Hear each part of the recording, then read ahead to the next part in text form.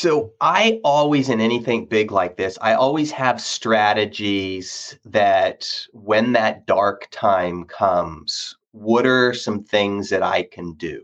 And probably the hardest part, about 4 days before the race, my wife got news that she may have breast cancer. And so it just like, oh my gosh, that just kind of rocked our world for a little bit.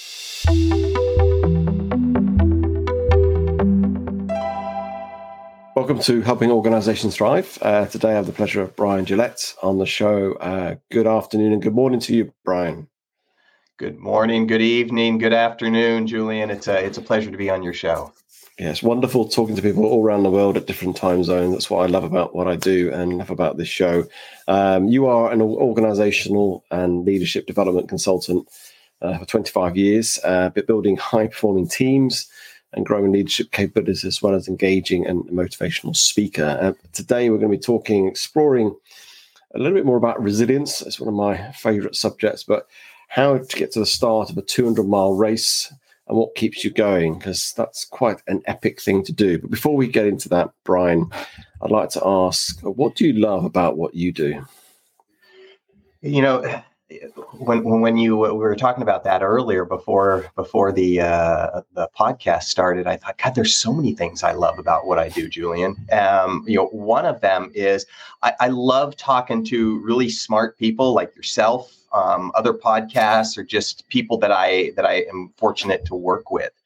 I really enjoy that and kind of interacting with really smart people, and I'm fortunate in my business to be able to work, kind of link up with a lot of people like that. So that just gets me excited. It keeps my brain alive. It keeps me alive. It keeps me excited. Yeah, it's great talking to other people. That's what I love about this show. I talk to some amazing people and get to just have that one-to-one and the wonderful insights that I get and the learnings I get.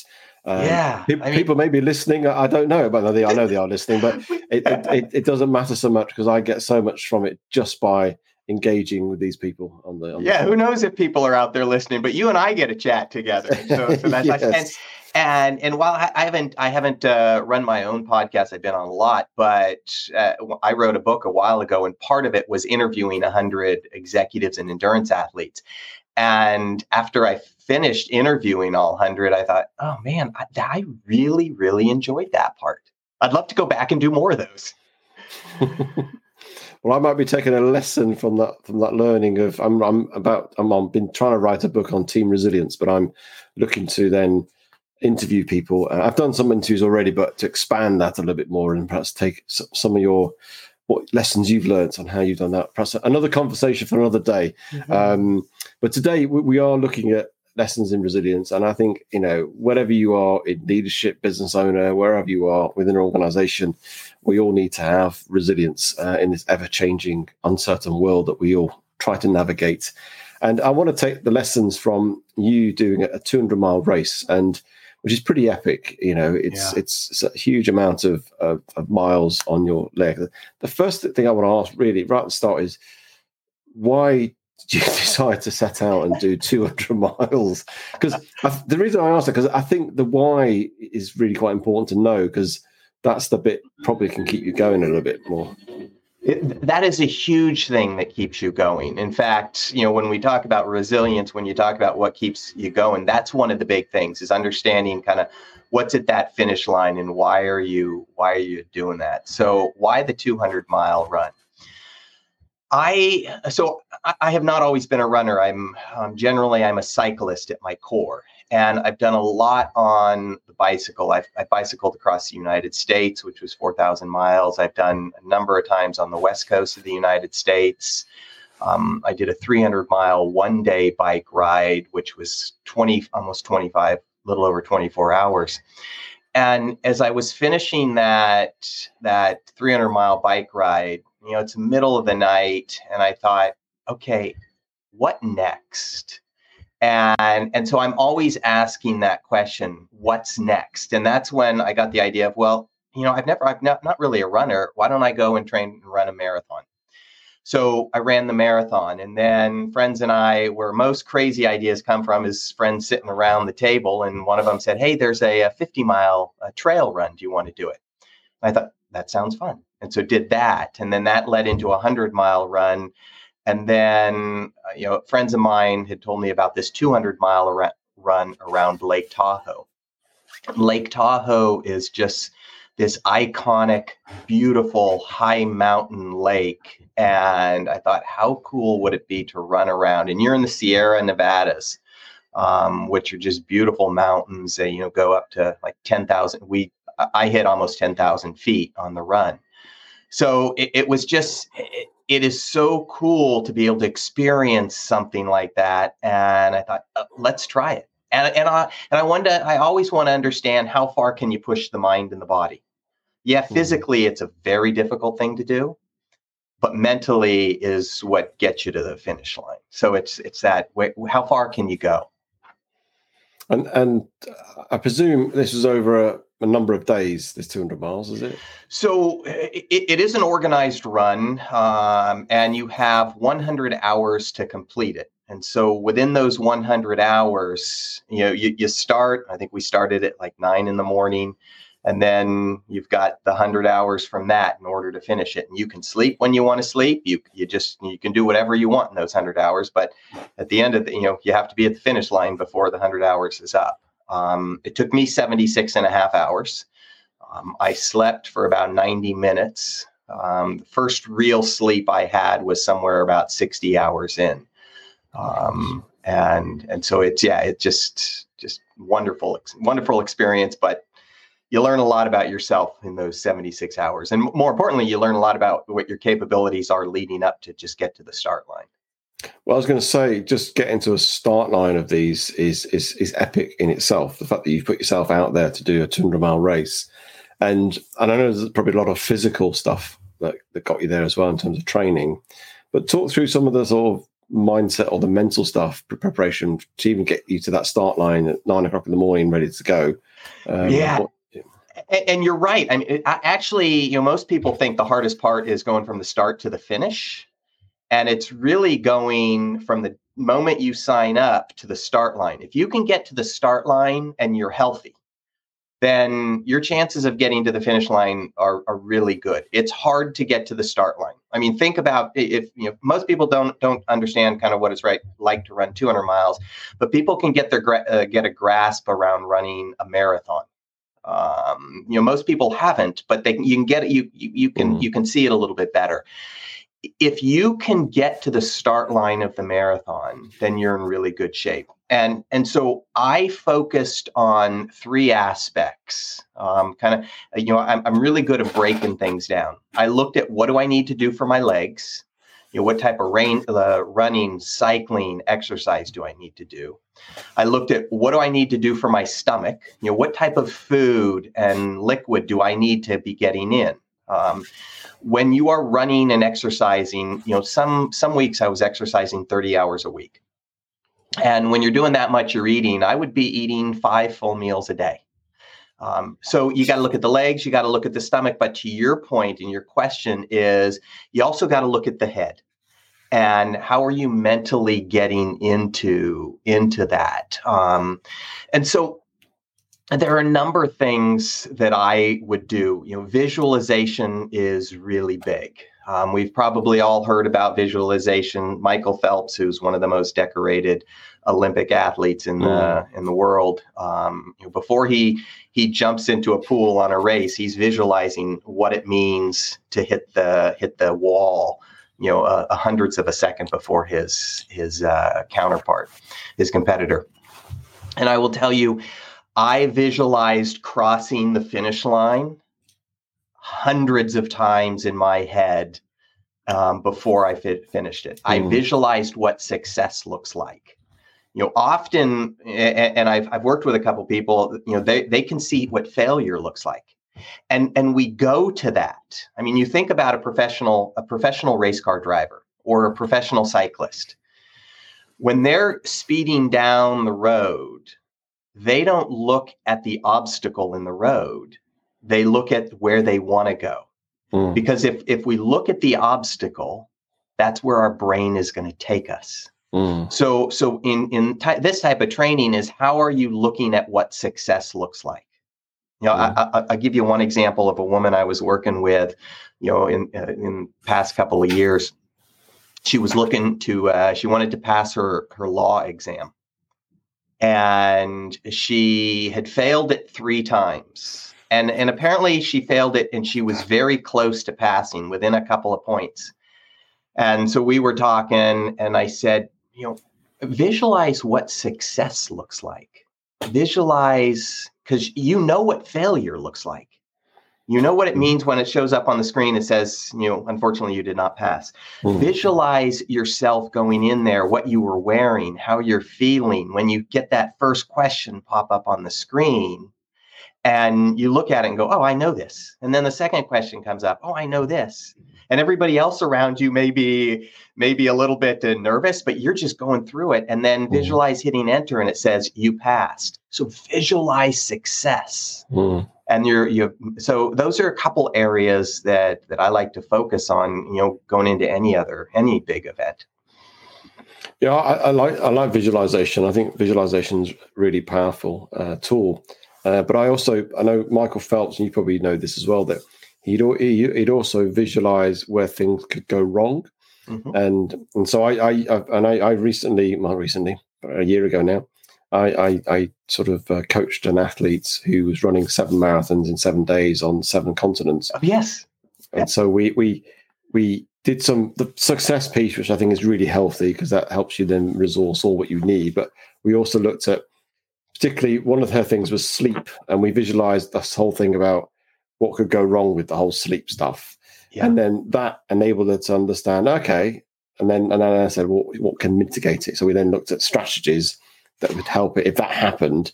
And I think it's a bit what Michael Phelps does. Then you sort of, if your goggles fall off or your swimsuit tears, what would you do if that happened? So if it does happen, you quickly got a strategy. And I think that visualization is really quite powerful, both from a visualizing the success, but also visualizing what if scenarios, almost like scenario planning, I guess.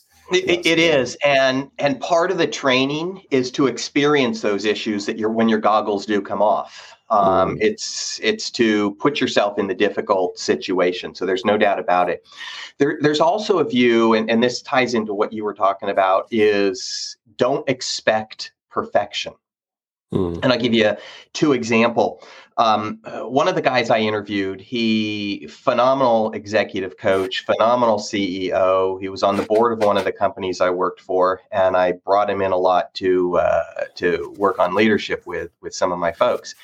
And he's also an amazing golfer. And so he goes, when I go out and I golf, he goes, I have the 2 bogey rule. And what that means is I'm allowing myself in a game to get 2 bogeys. And that's all. So if my first 2 holes, I get bogeys, I know it's like, okay, I've allowed for that. I've used them up. And now I can't have any more. So you allow for not everything to be perfect. And I'll give you another example. As I was training for the Tahoe 200, one of the things I knew, there would be days I would not want to get up and run or go for a bike ride or do whatever. And so I allowed, I had pretty serious training for about 8 or 9 months.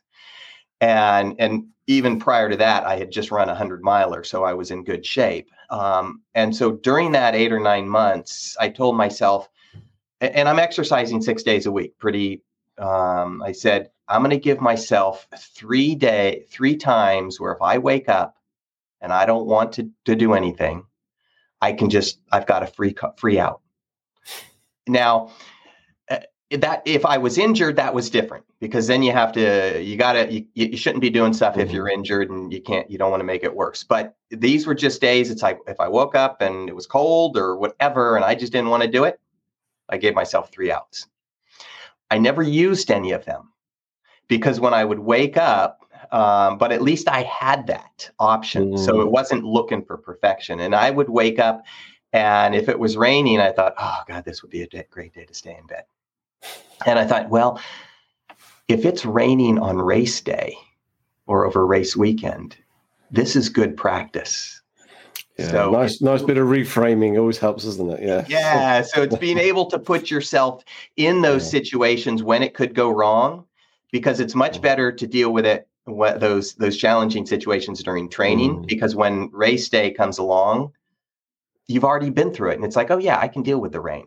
I can deal with if my goggles come off or something breaks. I think giving yourself some slack, really, because I think sometimes we're a bit hard on ourselves. And almost if you were talking to somebody else, you'd be less hard on them about getting out. And actually, I think having that sort of, whether it's a 2 bogey or a 3 pass, approach to something is really healthy. So you don't sort of strive for perfection and having to sort of keep pushing everything all the time. Yeah. And before you started the race, what was your, I guess, the biggest fears before you started it, and how did you deal with that fear? If you had any fears, you might not have had any fears. Who knows?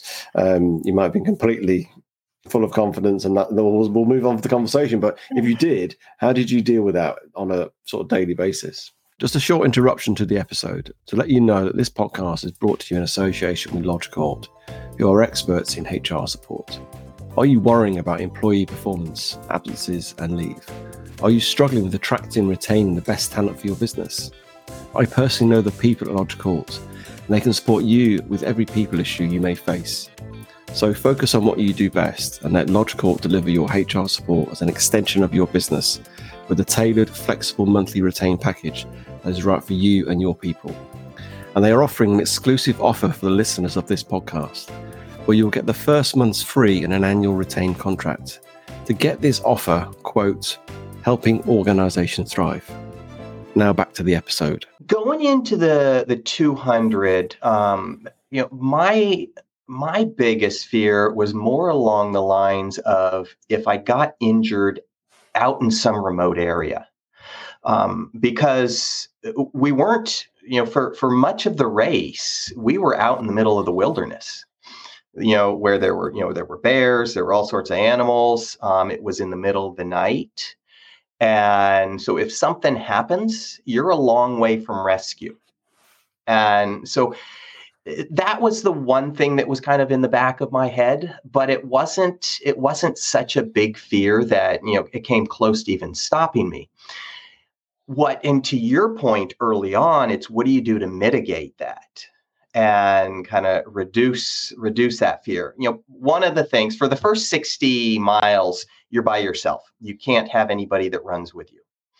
Beyond that, you then can have a pacer of somebody that can run with you. And so throughout from kind of mile 60 all the way to the end, I had 5 different people that ran with me, one at a time. And so that reduced that fear a little bit, or reduced that issue. If something were to happen to me, if I were to fall, if I were to break a bone, at least there was somebody there. The other thing is I carried a GPS device on me that people could track where I was at all times. And if something were to happen and I needed emergency assistance, there was a button that I could call, and it would send an SOS out. And then, there would be emergency personnel that could find me, so they could track me no matter where. So I wasn't worried about failing. When you do something like this, there is a chance of failure, but that's part of the learning process. But it was really that making sure I was safe, because I have 2 boys and a wife who I dearly love, and I don't want to put undue risk that I can't be around for them. It's interesting. Even then, you said, about failure. Actually, that's just part of a learning process. It almost dismisses that. If it happens, I'll learn from it, and so what? Let's just move on, isn't it? Almost having that mindset sometimes, isn't it? We have to sort of, because failure is not really failure; it's just an opportunity to learn, isn't it? In terms of that process. It is, and I remember. And that sounds very cliche, but it's really true. It really is true. It is. I mean, I don't like to fail. And I'm sure you don't either. But I remember as a kid, I was skiing.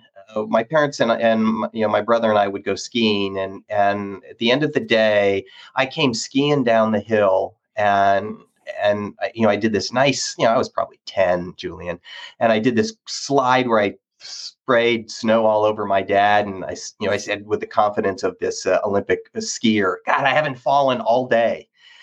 And he looks at me, kind of compliments me on my form. He goes, when you're not falling, you're not learning.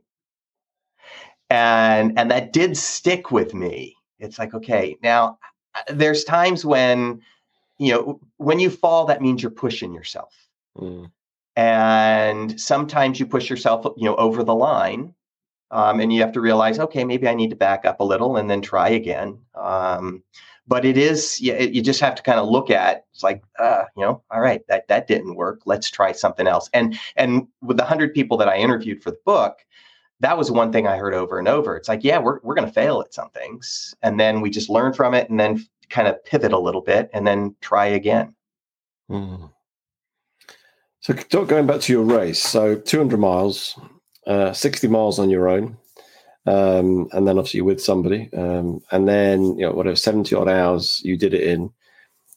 Give me a moment when it was pretty bleak and pretty dark and probably a place where perhaps you've never been before, and just talk me through that scenario, but also how you sort of got through that, because I'm sure you somehow learned along the way how you're going to get yourself through it. Yeah. So I always, in anything big like this, I always have strategies that when that dark time comes, what are some things that I can do?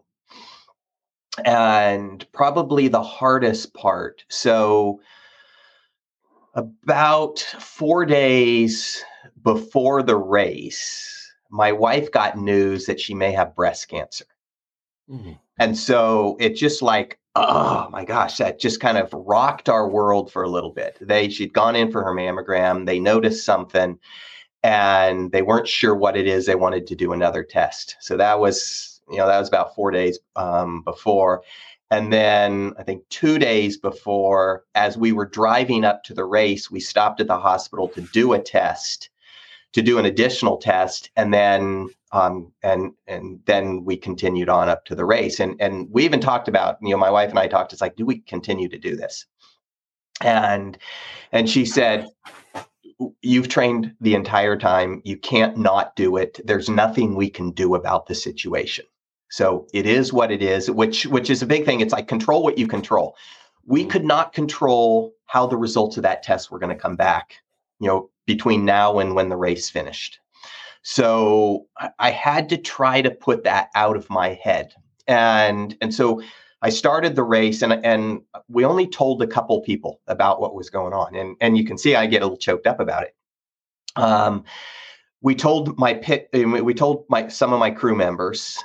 We told one of the guys, a couple of the people that I'd be running with, just so they knew that at some point I did have a total breakdown. About 24 hours in, so I had just gone through the night. I hadn't slept. I had just taken a caffeine pill to just kind of keep me awake, and I was starting to see the sunrise, and it just hit me. Kind of the tears were coming down, and I told my pacer, I said, I'm just really in a dark point right now. I just need to kind of be by myself. No, I mean, you keep running with me, but I don't really want to talk. And I'm just going to put some music on. And I have some podcast. I have a music list that is specific for these times. These are the songs that I absolutely love. I don't listen to them all the time, but they're the ones that can pick me up. And so for the next 2 hours or hour, I don't know how long it was, I just listened to music. I just kind of went along, didn't talk to anybody, and then eventually came out of it. So it's having those things in your back pocket that when it's really bad, you know how to come out of it. So another example kind of along that, how do you keep going? It happened to me during training. Part of the training is I had to run 4 30-mile runs in a row, kind of over 4 consecutive days. So Sunday I'd run 30 miles, Monday I'd run 30, Tuesday run 30, Wednesday run 30. The first 30 is really easy. The second 30 isn't too bad. And then the third 30 was really tired. It's in August. And so it's, in the 90s. It's really warm out, kind of the mid 30s from a Celsius perspective. And I just like, oh, I just want to stop. I'm hot. I'm tired. I don't want to do this. And I started kind of whining to myself. And then I thought of a friend who had just recently been diagnosed with cancer. And I thought, what she's going through is far worse than what I'm going through. What I'm going through, I'm voluntarily putting myself in this situation. She wasn't. I could at any point, I could be home in probably about 20 minutes, sitting on the couch, and all my pain would be gone within, 10, 15, 20 hours. Hers isn't. And so it was just kind of a knock to the side of the head for me that, Bryan, what you're going through, yeah, it's hard, but somebody else is going through something much harder. And it just put things in perspective for me. Yeah. And so those are a couple things that I often look at of, all right, how do I get out of these dark times? Yeah. And your wife, is that okay? So yeah. So I just wanted to, just the listeners might be thinking, wait a minute, hanging on there, thinking. So when I started the race, I didn't finish that part. So when I started the race, we did not know the results. And on the Monday I finished, she got a call and they said, yeah, it's nothing. And so it was just like, oh, so everything was fine. But there was it was the first time when you hear cancer, it was like, oh my gosh. And now I have to go run 200 miles with this in my head. And it's one of these things. It's like, control what you can control. I could not control that. No. So I can control how I deal with it. Yeah, but it's still tough, and it as in to go with that. But I'm pleased that it was all clear. That's fantastic news. Yeah. I just thought I'll just make sure that everybody heard that. So everybody's thinking, writing in, asking to know. Was it when you? I mean, going through that race, was there any point when you thought, actually, I'm not going to do this? It just felt really hard, tough. No. Physically, there was no moments. No. And what do you think? Why do you think that was? Because I've done 40 miles, which I thought was a long way. It is a long way. It's an impressive. Yeah. It's a long way, and at moments I felt, and it was the hottest day in the year as well, which didn't help. I'm not very good in the heat. Yeah. And at times I thought, this is really hard. And then I just had to sort of break it. I just then broke it down. How far I've got to go. Oh, well, I can just walk. Okay, if I walk, and just mitigated everything into that way, reframed, and I carried on. But I had moments when I thought, I don't know, I can do this. Yeah. I never had that moment that I thought I could never do this. Now, why, I mean, I think was your question, is I had trained really well.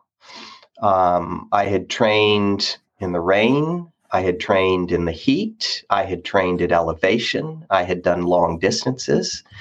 And so I knew when I stood at the start line, I was ready. And so I had done everything I could to make sure that I was at the best when I showed up. I didn't cheat on the training. I did, it's like I had my food right. I had my crew right. And so, I made sure that I was prepared. And yeah, there were points that were hard, as I talked about one of them. But there wasn't ever that point where it's like, yeah, I want to stop. It just, because I knew stopping and seeing DNF did not finish after my name, 30 hours, 40 hours, 6 weeks later was going to be worse than how I was feeling at the present moment. Yeah, that it's interesting. It's being motivated by consequence is more motivating than actually finishing a race, which is weird, isn't it? It's that if you're motivated by yourself by having the DNF as opposed to holding a trophy, it's almost the reverse psychology has more power, doesn't it? There is that. I mean, there was also the other is I had a crew of 7 people, plus a whole bunch of other people that were supporting me and but 7 people that were up there at the time. And a lot of people, they were relying on me to finish. and they took time off of work. They took time away from their lives to be up there and do something completely selfless. And that was make sure I got to the finish line. So there was that. It's like, these people are relying on me. I only had, 2 things to do. I had to keep moving forward, and I had to make sure I ate. That's pretty much. And I had, there were times I would have people tell me when to eat, and there were times it was hard to move forward. But those were only the 2 things. It's like move forward and eat or drink.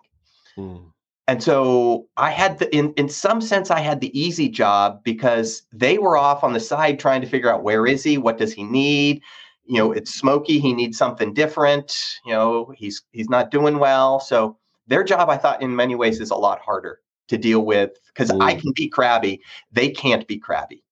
So that's right. So almost the pressure of not letting them down for the commitment. I didn't want to let them down. Yeah. Right. Yeah. I mean, interesting. And so it's like, there are a lot of other reasons that kept me going, but those were some big ones. And when you look back on the sort of that 200-mile journey, did you discover anything new about yourself? What I discovered with that, and then even look back a little bit further, the 300-mile bike ride that I talked about a little earlier, is, and this is kind of the basis of the book, is I would put limits in my head about how far I could go, what I could do, whether it was career, whether it was on a bike, whether it was running, whatever. And I think those limits held me back. And so in doing that 300-mile bike ride and doing the 100-mile, the 200-mile runs, it made me realize that, I put these limits in my head and they hold me back. So maybe how do I kind of remove some of those limits out, or at least push them out a little bit further? And so that's the biggest thing that I've learned in doing these types of events. Yeah, it certainly makes you expand your boundary when you do such extreme sort of physical and mental challenges. And we all have limits. I mean, there is that limit. At one point, people didn't think you could run a 4-minute mile, and then Roger Bannister ran a 4-minute mile, and now you have kids in high school, not many, that can run a 4-minute mile. So there are limits of how far, how fast, what we can accomplish. But I think those limits are a little further out than where we can see. And so part of me is, when we say I can't, I always like to turn that, how can you? Maybe you can't today. There's a lot of people, some that may be listening to today that may say, I can't run a marathon. I just saw on the news last night a woman, I think she was Down syndrome, just ran the New York Marathon. Fantastic. And so, there's people without legs that run the marathon. It's like, so how do you you may not be able to do it today, but what do you need to do in order to do it tomorrow? Yeah. And I think it's sometimes we set limits, obviously internally, but we set limits on those around us and the people we observe. Yeah. The fact that I interviewed a guy called Harry, and he was a double above the knee amputee, and he summited Everest. So not only Everest in itself is a big thing, but to do it with basically no legs. Yeah. And I remember, I don't know if you've seen the film 14 Peaks with Nimsdar, who climbed the 14 peaks in 7 months, quite crazy, above 6,000 meters, I think. He got to K2 base camp, and everybody was struggling to get up there, the previous group. And he then we all had a bit of a party, had a few drinks the night before, and then him and his crew got up and did it. And it was probably one of the toughest seasons. And then the other 2 crews that were there got inspired by him and did exactly the same the next day, or whatever, the next few days.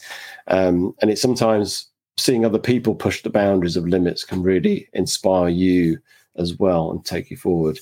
Just as we finish, what sort of, I got probably many lessons in the context of the world of work and business would you use from your 200-mile journey? What would be the one sort of takeaway you want people to sort of hear and think, this is what I learned, and this could be really useful for you in your context of business or leadership? Yeah, I mean, a couple of things we talked about. Don't try to be perfect. I coach executives all the time, and a lot of times somebody will come up. It's like, oh, I've got to be perfect at this, and it's like, can you be perfect? No, but I've got to. Can you? No. Okay, you're trying to go for something you can't get. So don't try to be perfect. The other thing is start small. We start small and build. So the name of the book is Epic Performance. And the E is envision, the P is plan, the I is iterate, C is collaborate, and then you got to go out and perform. That's how you go from kind of achieve really big things in life. The I of iterate, you start small and you build your way up. I didn't start running 200 miles. Prior to that, I ran 100. Prior to that, I ran 50. Prior to that, I ran 26.2. So you just kind of work your way up. And what you do is you build confidence. You liken it to swimming. When you learn to swim, you don't jump in the deep end of the pool. You start off in the shallow end of the pool and you build up your confidence. And then you work your way to the deep end of the pool and then you build up your competence. So the water's the same. And so it's don't look for perfection, start small. And then the other thing is, and this came out so much in the 100 executives, endurance athletes I talked to for the book, is be deliberate. We all have a certain amount of, we all have 168 hours in our week. We don't know how many weeks we have, but be deliberate of how you're going to use your time and focus on the things that are really important. Bryan, that's brilliant, brilliant conversation, brilliant insights. Really, thank you for sharing. And you are an inspiration of what you've done. And I'm sure your kids must be inspired by their dad and thinking, how can I beat my dad and go beyond him? But it's not all about that. But yeah, I really thank you for your time today. If people want to connect with you and get in touch with you, what's the best way of doing that? Yeah, Julian, I appreciate that. It's funny you talk about my kids. So my youngest son, who's 15, he and I are going to attempt to walk 24 hours in about a week and a half, and because he sees this. So the best way to get in touch with me is I'm on LinkedIn, Bryan Gillette. And you can also email me at Bryan, Bryan, at epicperformances.com. That's EPIC performances with an S.com, or go to www.performances.com and connect with me somehow there. Excellent. Well, we'll put all that in the show notes. Thank you for your time today, Bryan. Thank you, Julian. It was great talking to you. Thank you for taking the time to listen to this episode. If you like this episode, then please rate, review, and share it with your friends and colleagues. As a coaching practice, I coach high-performing leaders and teams with extreme ambitions, and I will help you go beyond what you believe is possible. If this sounds like you, then let's have a conversation. You can contact me at julianrobertsconsulting.com.